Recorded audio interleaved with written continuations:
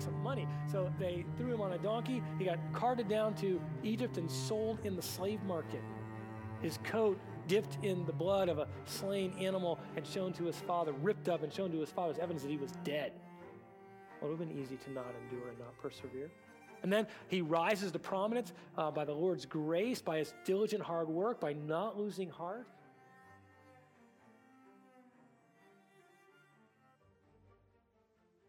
Hello and welcome again to Grace Maryville Weekly, a ministry of Grace Community Church located in downtown Maryville, Tennessee. If you've joined us in the past, you know that Pastor Chris has been in a series of messages that he's entitled Topics for Tough Times. In the past, we've looked at the topic of having joy, having courage, and having wisdom during these tough times in which we live. Today, Pastor Chris will start into a message on perseverance. He defines perseverance as the Holy Spirit-empowered ability to joyfully, courageously, and diligently obey the will of God in the face of every trial and difficulty for the course of your entire life. If you would, grab your Bible and turn with us as Pastor Chris begins this message.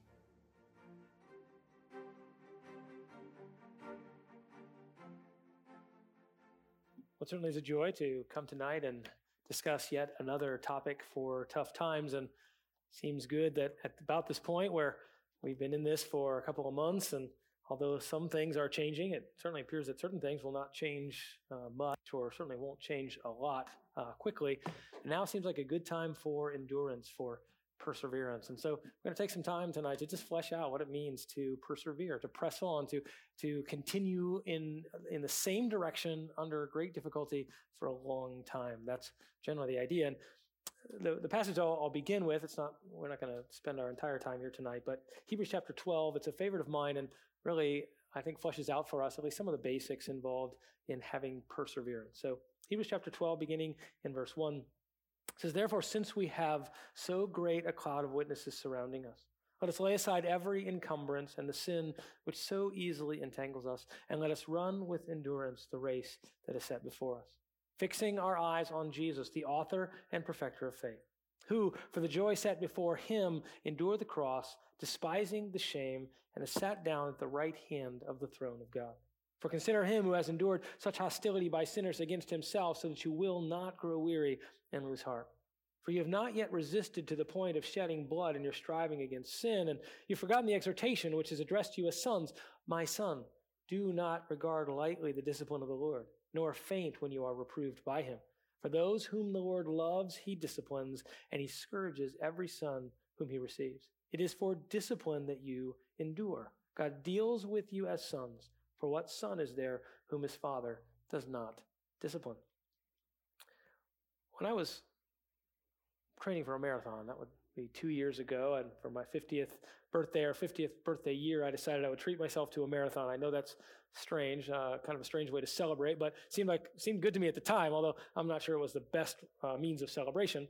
So as I was training for this, I'd been doing a fair amount of running, but there wasn't any way that I could just start out running 26 miles. Some of the other runs that I've done, I could just begin by running that distance and then kind of trying to improve my time. But with a marathon, I wasn't even close. So I had to work my way up. And I wasn't just trying to finish the 26 miles. I wanted to try to run it as well as I could within the amount of time that I had to train. So I needed not just to run slowly in the same direction for a long period of time. I needed to run sometimes more quickly, sometimes do my miles as fast as I could, and then run more slowly, then more quickly, so I could increase my speed and my stamina for the entire 26 miles. And so I actually planned a schedule so that I would do a half marathon about 4 months before the marathon, and I have an intermediate goal that I could shoot for, and then I could build my way up to the full 26 miles. Unfortunately, right after I did the half marathon, I decided that the next best thing to do would be to play football for the men's retreat, and as so often happens, I got injured. Actually, it was the first time I'd actually been injured, and I pulled my hamstring, which really took me out of training for about a month and just laid waste all the good plans that I had for how well I would be trained, how much I would have done. So I pretty much was starting over with about 3 months left to go. And I would run, and I had to bump up my training schedule a little bit, yet I was trying to keep it constrained with the amount of time that I had. And every time I got to about 18 miles, I absolutely bonked. I mean, that's kind of a technical runner's term for your body feels like it just blew apart. So I hit 18 miles, and I was supposed to do 20. It was literally like I felt like I was crawling my way back home. And every time I would hit that 18-mile barrier, it would happen. So as you might imagine, my mental state as I began approaching the race within a month or so wasn't great. I'm thinking I have to do 26, and at 18 I just keep bunking. Well, I kept running, kept trying to vary my speeds, increase my stamina, and finally, about 2 weeks before the race, I was running. I hit the 18-mile mark. My goal was to go 21 miles, and I actually felt like I was going to survive past the 18. Hit 20 miles, I felt okay. By the time I hit 21, I was ready to pass out. But I made it to 21, and I thought, all right, at least this is a good sign. I think I'm going to be able to finish the race and finish well. But when I actually got to the marathon itself, I started out, and if you've ever run something like that, and kind of the way I've been training, I was thinking through the race and carefully monitoring my condition kind of at each mile in the race. So I would start out and then see how fast the mile went. Then after 3 or 4 miles, see how well I felt. Well, you can imagine that as I began to get towards 18 miles, I got a little bit nervous. I started out a little too fast. I slowed down a little bit. Then I slowed down a little too much, and I'm trying to pick up the pace. And I'm hitting 18 miles and I wonder if I'm just going to blow apart here. My race will pretty much be done. I'll kind of crawl back to maybe I'll walk the rest of the way. But I rejoiced that when I hit 18 miles, I felt pretty good. And I actually picked up my pace just a little bit. Through 19, not too bad. I'm checking my watch and only a couple seconds slowdown. I went past 22 miles, and I actually felt like I was going to survive. So I ran those last 4 miles. I actually got kind of a second wind, managed to do those last 4 miles only a little bit slower, maybe a couple seconds slower than I began. And so I rejoiced that my training actually enabled me to finish the race, but not just drag across the finish line, although I was pretty wasted when I was done, but actually to spend the entire race essentially at maximum effort for what was needed at that point in the race. And that's essentially what our Christian life is about. It's not a sprint. I mean, I sprinted in high school, so I'd run the 100 meters. You just go out and just run as fast as you can, then you're all done. Well, that's not the nature of the Christian life. We don't just kind of come to know Christ and then just sprint for the finish line like crazy and then realize we've still got 40 years left or 50 years left to go. What's required in the Christian life is to give maximum effort, but maximum effort each day at the level necessary for us to continue on serving the Lord in ever-increasing strength as we press on in life. We must be equipped for the long haul, to face things that we might never have anticipated. And in order to be able to face those difficulties later, we have to have careful perseverance now. We need to be training ourselves. Just like I wanted to get through 26 miles, and so I began with the careful process of training, so we realize that the finish line is in the future, but we have to be training now so that we can work our way through the ever-increasing difficulties, which will certainly come. If Christ does not return, and he certainly could return, but there is no guarantee that he will return tomorrow or the next day, so we want to prepare carefully to have the proper kind of perseverance so that every point in our lives we have the strength that we need to work our way through the difficulties that face us in a way that's pleasing to the Lord. In fact, many of you have come to this particular trial at a unique stage in your life. You're a teenager, and so you have been, living your life up to this point, and things have been perhaps relatively easy for you. All of a sudden, you're locked down. You can't be with your friends. Maybe you didn't get to graduate. Maybe there's other things going on. Prayerfully, what you discovered during this time was that your pursuit of Christ before this crisis has actually enabled you to flourish in it. In fact, I think we heard some of that in our testimonies. And that is the goal. Who could have possibly imagined that this kind of thing would happen? No one. And yet the Lord had it in mind all along the way. It's been part of his decree really from before the beginning of time. He knew it was coming, and so he brought trials into your life so that you would be prepared to make it through this one. But then think about it. If you make it through this particular trial, let's say you're able to flourish in it and seek the Lord and walk more closely with him, then you will be prepared for the next trial that comes, and who knows when that will come. And who knows what it will be. Who knows what form that particular trial will take. But rest assured that it will come, because what the Lord has for us in our lives is really an ever-increasing measure of of responsibility and purpose that he's called us to, and that will include increasingly difficult trials. Proverbs 24:10, which has really become kind of a theme verse for us in this topic for tough times, says this: if you're slack in the day of distress, your strength is limited. If you didn't prepare well, and then things are hard, and you can't press through to accomplish the work, you've missed the point. That's why we must be cultivating our perseverance. We must be building our stamina. We must take each trial that the Lord brings and seek to go through it biblically so that we can be prepared for all that the Lord has and that we can do it well. Imagine if you got to this point in time. Imagine if we as a church had gotten to this point in time and then just blown apart, couldn't handle not being together, couldn't handle, the time that we weren't able to spend with one another. Well, we haven't. And the Lord has enabled us to flourish. And so therefore we have been able, by the Lord's grace, to be the kind of example in a dark world that we need to be. This needs to be true across the board. In fact, I would consider even our meeting again on May 17th. There's lots of difficulties that are going to be associated with that. Ways that people think about that and how we get together and the things that happen from that. Well, prayerfully, our strength now that we've been cultivating will enable us to walk through that greater part of this trial with even more joy, more unity, more example to a world of how to bring glory to God. That's our prayer, and that's what perseverance is all about. So what we'll see tonight is that continual growth in perseverance must be carefully cultivated in the life of every believer so that they will have the strength necessary to endure every difficulty between now and eternity. Again, continual growth and perseverance must be carefully cultivated in the life of every believer so that they will have the strength necessary to endure every difficulty between now and eternity. Perseverance provides for faithfulness until final victory. Perseverance provides for faithfulness until final victory. That is, when Christ returns again and there are no more of these kinds of battles to be fought. So as we consider the nature of perseverance, this topic for a tough time indeed, let's first look at the definition. Perseverance, and again, a theological definition drawn from hundreds of verses, Old and New Testament, that relate to this principle of continuing with strength through trial. So here's a theological definition.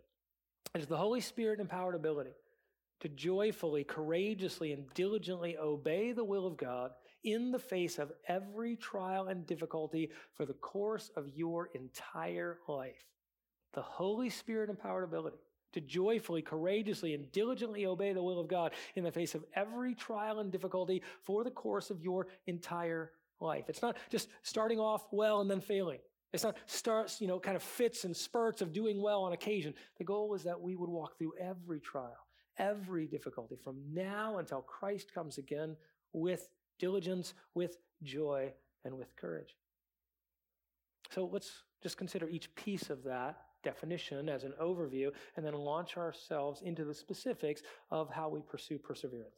First, and this has been true with each of the topics that we have discussed, all of them begin with this phrase, the Holy Spirit empowered. These are Christian virtues. These are things that the Spirit of God builds into the life. This is not the stoic perseverance of someone who pulls themselves up by their bootstraps, gets all their physical strength, and tries to face a difficulty. No, this is a Holy Spirit empowered ability because this kind of perseverance is all about bringing glory to God through Christ. You see, unbelievers can get through difficulty. In fact, they can even make it through many difficulties through much of their lives. In fact, if you consider some of the stories in our world, people who climbed Mount Everest or did other things, incredible human perseverance, but not necessarily in any way to bring glory to God. True Christian perseverance must be empowered by the Spirit of God in order for us to be able to bring glory to God through it and to work our way through trials in a manner which constantly puts the spotlight on Jesus rather than on ourselves and on our own ability. This is a spiritual capacity. Ephesians 3:16 speaks to this. Paul prays that God would grant to the Ephesians, that he would grant you, according to the riches of his glory, to be strengthened with power through his Spirit in the inner man. That's what we need. Our mind, will, affections, and conscience need to be strengthened by the Spirit of God to persevere properly through trials in a manner which brings glory to God. So it's the Holy Spirit empowered ability to joyfully. We talked about joy last week. That's the true delight to bring honor and glory to our Savior. by accomplishing his work, by doing the things that are pleasing to him, even when it's difficult. True perseverance is accomplished as we consider our trials and difficulties to be joy, delighting that they are conforming us to the image of Christ. 1 Peter 1:5 says, we are protected by the power of God through faith for salvation ready to be revealed in the last time, and in this you greatly rejoice. So true perseverance has to do with true Christian joy. That is the delight to be conformed to the image of Christ, to grow in relationship with him and with his people. So the Holy Spirit empowered ability to joyfully and courageously. True perseverance is not just slogging through the difficulty, not just hanging on by our very fingertips, but boldly facing it in the strength provided by God. Joshua 1:8. This book of the law shall not depart from your mouth, but you shall meditate on it day and night, so that you may be careful to do according to all that is written in it. For then you will make your way prosperous. Then you will have success. Have I not commanded you? Be strong and courageous. Do not tremble or be dismayed, for the Lord your God is with you wherever you go. This kind of perseverance is accomplished with great courage. We step forward into difficulties with boldness for our God to accomplish his work and to bring glory to his name. So the Holy Spirit empowered ability to joyfully, courageously, and diligently obey the will of God. That is biblical perseverance. It's not just existing. It's not just kind of slogging our way through with a stoic mindset, but actively engaging each trial with diligent effort.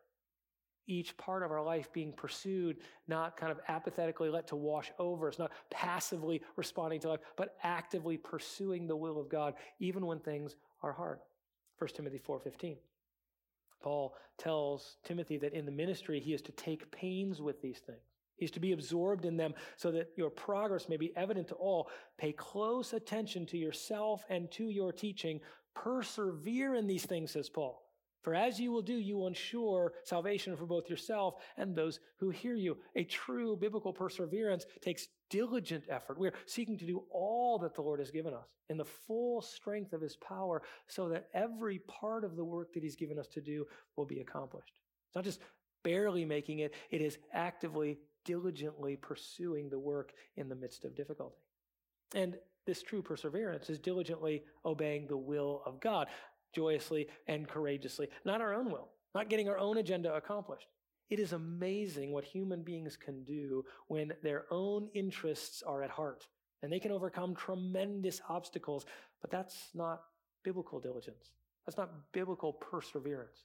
To have a true Holy Spirit empowered endurance, that means that we are accomplishing God's will, not our own. His desires have replaced ours.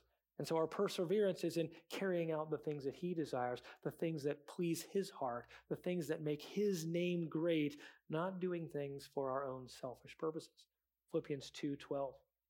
So then, my beloved, just as you have always obeyed, not as in my presence only, but now much more in my absence, work out your salvation with fear and trembling. Why or how? For it is God who is at work in you, both to will and to work for his good pleasure. You see, this diligent effort is for the pleasure of God in the true believer. And then this biblical diligence or perseverance is in the face of every trial and difficulty. The word perseverance, by its very nature, presupposes things that are hard. We don't have to persevere to enjoy a day at the beach. That's enjoyable. Perseverance means things are difficult. There are trials in our way, temptations in our way that hinder us.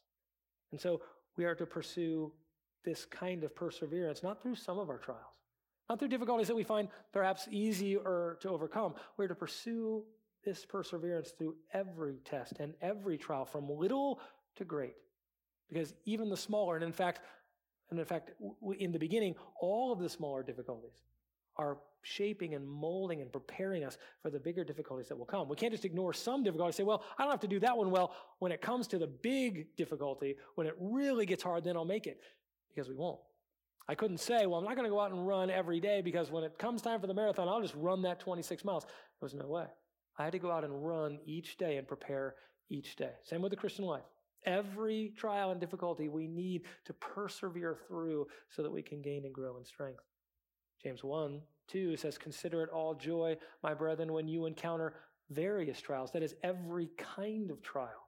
knowing that the testing of your faith, that is those various trials, produces endurance. Every single test, every difficulty, everything that challenges our faith is an opportunity for us to persevere through so that we grow in strength. And then this is for the course of your entire life, not just a good start, not just a sprint through a year or two, not just a sprint through high school. Some of you entered into the high school ministry in 7th grade, and you were on fire for the Lord. And it was what your family knew and is what you knew, and you were excited about the things of the Lord. But then as you've gone towards your sophomore year and your junior year, you've started to fade already. Already the things of the world have begun to distract you perhaps, and all of a sudden you realize things that were out there that you never even thought about. And you have desires and wishes that you didn't even consider when you were in 7th grade. And now you're beginning to fade. It's not time to fade. You're just getting started. The true believer continues for the long haul. And so right now, perhaps, even your ability to persevere is revealing whether or not you truly know Christ. I urge you, dig deep during these times now, perhaps even this time, when you've been away from the youth group, away from the church. You start to realize that stuff's just not very important to me at all. Your perseverance is lacking because there was no real faith. Well, the goal is that we would help you recognize that now's the time, either to put faith and trust in Christ for the first time so that you can truly persevere, or if your perseverance is beginning to lag a bit, that you would recognize that and put into place the things that you need to persevere. Because believe me, it's going to get harder than this, even a coronavirus, even the lockdown of the entire world in that sense. There are things that will come to you that are going to be more difficult. Now is the time to be continuing that perseverance.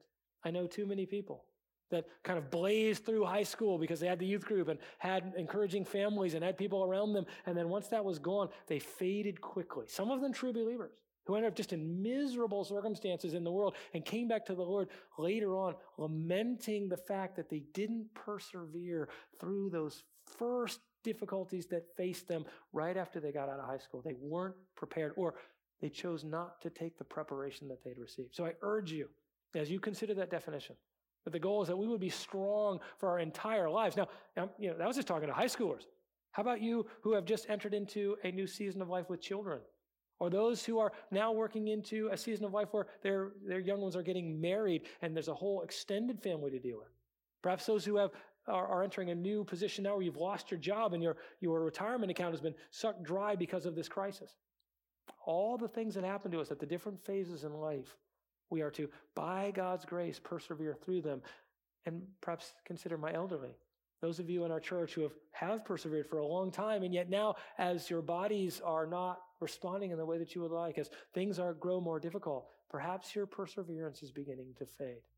Well, my prayer is that as we look through these principles, that each one will be strengthened to persevere through the difficulties that we face with joy, with courage, and with strength.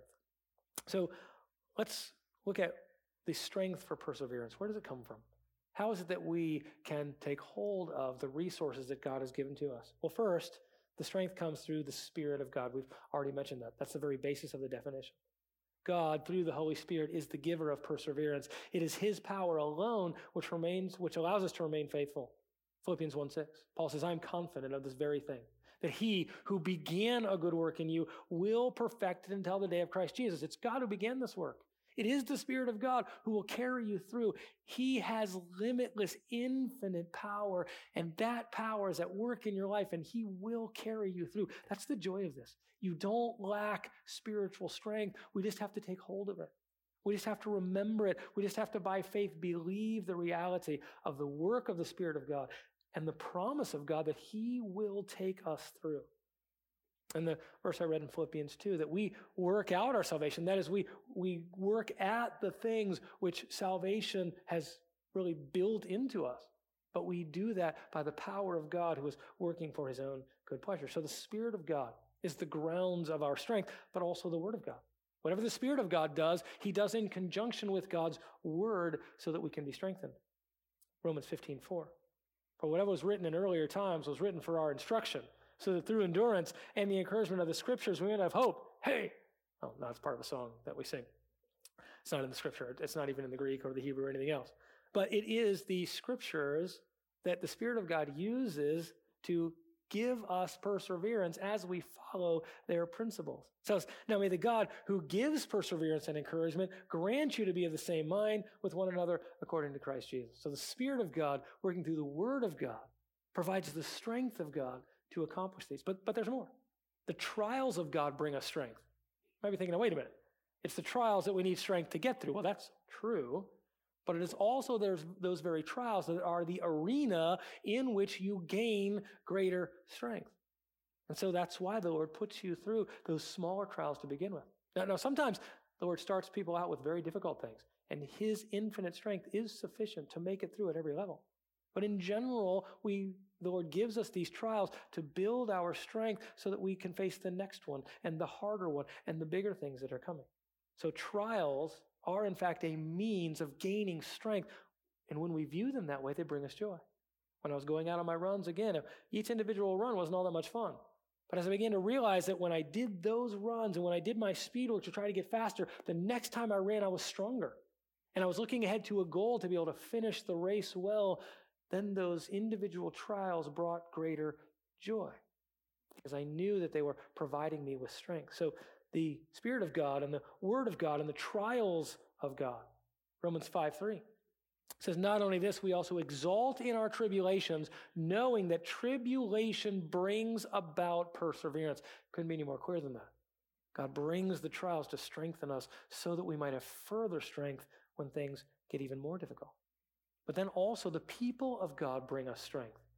Hebrews 3:12 says, take care, brethren, that there not be any one of you an evil, unbelieving heart that falls away from the living God. But encourage one another as long as it is still called today, so that none of you will be hardened by the deceitfulness of sin. So when we come together with other believers, when we talk with them and are encouraged by them or Zoom them as we've been doing, Zooming here and Zooming there, as we build each other up as believers, that's a source of strength for us.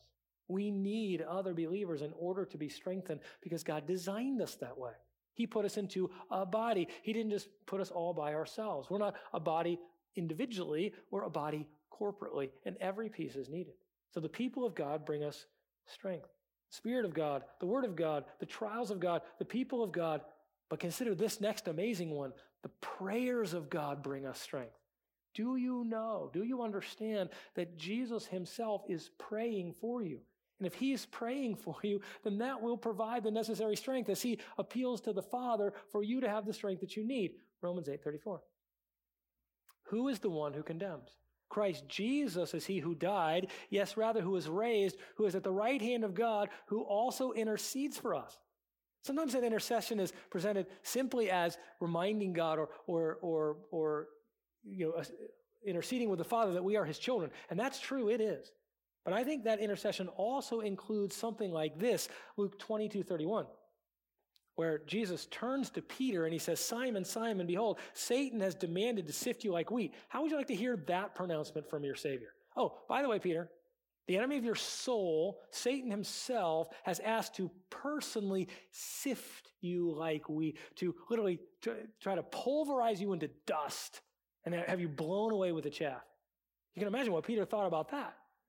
Well, here's what Jesus said to comfort him. Now, what I would have liked to hear after that, Simon, Simon, behold, Satan has demanded permission to sift you like wheat. What I would want to hear is, and I said no. Right? I would want the Lord to say that, but He didn't.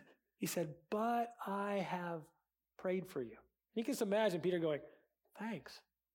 But consider this, the prayers of Jesus are always efficacious. They're effective. If He prays for something, it's going to happen. And He says, I prayed for you, Simon, that your faith will not fail. You see, I believe that the Lord Jesus is interceding for us moment by moment to the Father that our faith wouldn't fail, regardless of how hard the difficulty is, so it won't. For true believers, their faith will not ultimately fail. They might fail individually. Peter did, remember. He failed miserably. He denied Jesus 3 times, but his faith did not ultimately fail. He was sifted. It was really hard, but he returned to the Lord and was used of God to build the church as the apostle who led the charge of the church out into the world. So the prayers of God will hold you fast. They provide you strength, but also the fear of God. The fear of God will provide strength for you as you develop that delightful, dreadful, consuming, reverential awe. You will draw from that the strength you need to persevere through trials because you recognize the greatness and awesomeness of your God. All the songs we sang tonight, what a blessing of how great God is, how he leads us, how he cares for us. It is those things that we rehearse about God that give us strength. That give us a reverence and awe which enable us to go through the greatest of difficulties because we know how great our God is. Jeremiah 32:40. I will make an everlasting covenant with them. I will not turn away from them to do them good. I will put the fear of me in their hearts so that they will not turn away from me. You see, when you truly have a love, awe, a holy dread, a respect of God, when things get difficult, you don't turn away from him, you turn to him. You recognize his greatness. You see, those who don't have a true fear of the Lord, when things are really hard, they blame God and they get angry at God and they don't persevere through the trial. They run away from God because they had no fear of him. They don't trust him. They don't have an awe of him, knowing that he is good. Instead, they turn away. And so that might be something you use to check yourself with. When trials come, do you begin to blame him, get angry and bitter? Or does the true fear of the Lord, understanding his character, his nature, his kindness, his goodness, his power, the fact that he's for you and loves you, do you draw towards him as a result of that and therefore persevere through the trial, or do you turn away? The fear of God will give us strength, and then the faith of God. It's that very faith that Jesus prayed for Peter. And it is that faith that God himself strengthens and empowers. You continue to believe in the midst of a trial because God holds your faith firm. 1 Peter 1:5. Who are protected by the power of God through faith for salvation ready to be revealed in the last time. So you are strengthened by faith, but it's really the faith of God. That is, that he empowers you to it so that it will not fail. So what is your strength for trials or strength for perseverance? The Spirit of God, the Word of God, the trials of God, the people of God, the prayers of God, the fear of God, and the faith of God. What greater power do we need? So we aren't lacking in resources, and I hope that will be the encouragement you take from that point. These are things you've probably already known, but I just want to remind you of the great power available to you that is actually being extended on your behalf even as we speak. The Father is hearing the prayers of the Son. The Word of God is doing its work. The Spirit of God is working in you. Your understanding of God and your awe of him is building in you this perseverance. You have all the power you need to make it through every trial, most certainly one like this, where you're locked down and locked away and wrestling and struggling with maybe what's going to come in the future. God's strength will enable you to persevere. Well, before we move on to a model of how we pursue perseverance, I just thought it would be good to shine a little light through the illustrations of the Old Testament. What does perseverance look like in people whom God has empowered and strengthened in this way? Remember that the Old Testament examples, just what I read in Romans 15:4, they were written for our encouragement, so that as we see those, we will have perseverance because we see the perseverance of others. How about Job? You think we're going through difficult things? I think we are having a tough time, and some of you are. You've lost loved ones. You know those who are wrestling and struggling, maybe even unto death in this particular time. But Job, his trials were exponentially worse. His own sickness so great that literally Satan had taken him to the edge of death without killing him because he wasn't allowed to. But that was it. Every day he was assailing him with sicknesses that would have placed him right at death's door. In fact, would have killed him had God allowed it. So that's how great his sickness was. And he lost everything, his children, his family. Only his wife left alive to mock him. James 5:17 says, we count those blessed who endured. You have heard of the endurance of Job and have seen the outcome of the Lord's dealings, that he's full of compassion and merciful. God was merciful to Job. And as we look to that, even in the midst of the great difficulty, Job wrestled, he struggled, and yet he made it through. God brought him through, empowering and strengthening his faith, and was gracious to Job in the end, and he will be gracious to us. So remember Job when you consider the difficulties of the trials you face. How about Joseph, who as the favored son wearing his coat of many colors was thrown into a pit while his brothers ate lunch? They were going to originally kill him. They thought, why kill him? Let's make some money. So they threw him on a donkey. He got carted down to Egypt and sold in the slave market. His coat dipped in the blood of a slain animal and shown to his father, ripped up and shown to his father as evidence that he was dead. Well, it would have been easy to not endure and not persevere. And then he rises to prominence by the Lord's grace, by his diligent hard work, by not losing heart, by persevering in that difficulty. He's able to rise to Potiphar's steward who oversaw all of his entire land and everything that he did. So Potiphar did nothing. He didn't worry about what he ate. By Potiphar's wife, and by no guilt of his own. In fact, he fled, tried to flee from. He did flee from that encounter. He ends up in prison. We could have given up then, but he didn't. Even there, he persevered through the power of God to then care for the prisoners and rise to a place where he could be established, be taken to Pharaoh to interpret his dream and ultimately be a blessing to the rest of the people of God to accomplish the plan of God. Joseph endured through great hardship. And then how about Daniel? Who as a teenager was exiled in a foreign land. Spent close to 70 years serving a pagan government in a pagan land far from home with no hope but the Word of God and the Spirit of God. And in Daniel chapter 6, when he's 75 years old, a new regime comes to power, the Medes and Persians. He comes underneath the condemnation of several of the ministers, and they try to find some area where he's been unfaithful in those 70 to 75 years of government service. And in Daniel 6:4, it says the commissioners and satraps began trying to find a ground of accusation against Daniel in regard to government affairs. I mean, who hasn't cheated in a government affair? I mean, I don't think we could find a single official, perhaps, these days who hasn't cheated in something. But they went through all of the records of his 70 years of faithful service, and it says they could find no ground of accusation or evidence of corruption, inasmuch as he was faithful, and no negligence or corruption was found in him.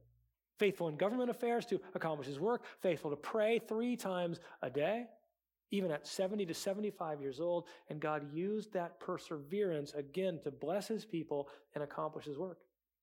How about Ruth, who marries into Naomi's family, and then everyone dies. The dad dies, her husband dies, all the men die.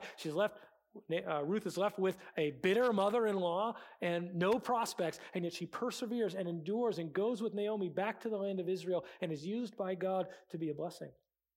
She ultimately goes into Boaz's field because of her hard work, her perseverance in the midst of this trial. Again, with no hope. She did not individually have any direct hope of ever being out of that hard situation, just working for her mother-in-law, no hope of finding a husband in a foreign land with people that hated Moabites. And she was faithful to serve the Lord, to persevere.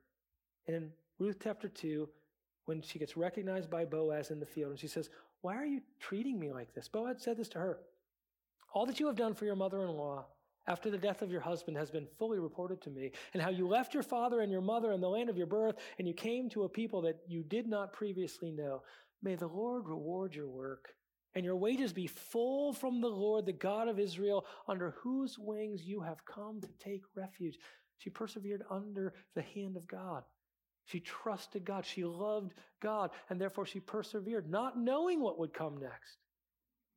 Ultimately, she receives the blessing of the hand of God to be in the very line of King David and of King Jesus. God blessed her perseverance as he blesses every faithful believer's perseverance. But you must persevere. And then there was Esther, who endured danger and difficulty to defeat Haman, who was faithful all along the way. And God used her powerfully to save her people because of her endurance and perseverance through a difficult situation.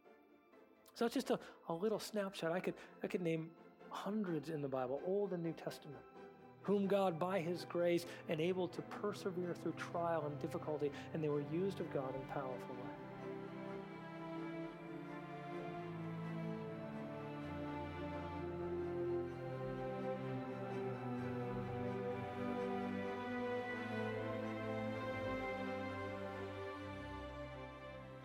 Thank you for joining us today on Grace Maryville Weekly. We pray that your heart has been encouraged and your faith has been strengthened by the teaching of God's Word.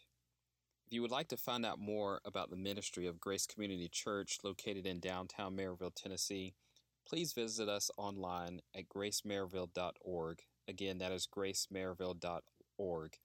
Online, you will be able to find out more about the many ministries that we offer, including our youth ministry, our women's and men's ministry, as well as our college-aged ministry. Not only will you be able to find out more about the ministries that we do offer, you'll be able to access a full audio archive of messages presented from the pulpit at Grace Community Church. Again, please join us on Friday, where Pastor Chris will conclude this 2-part message.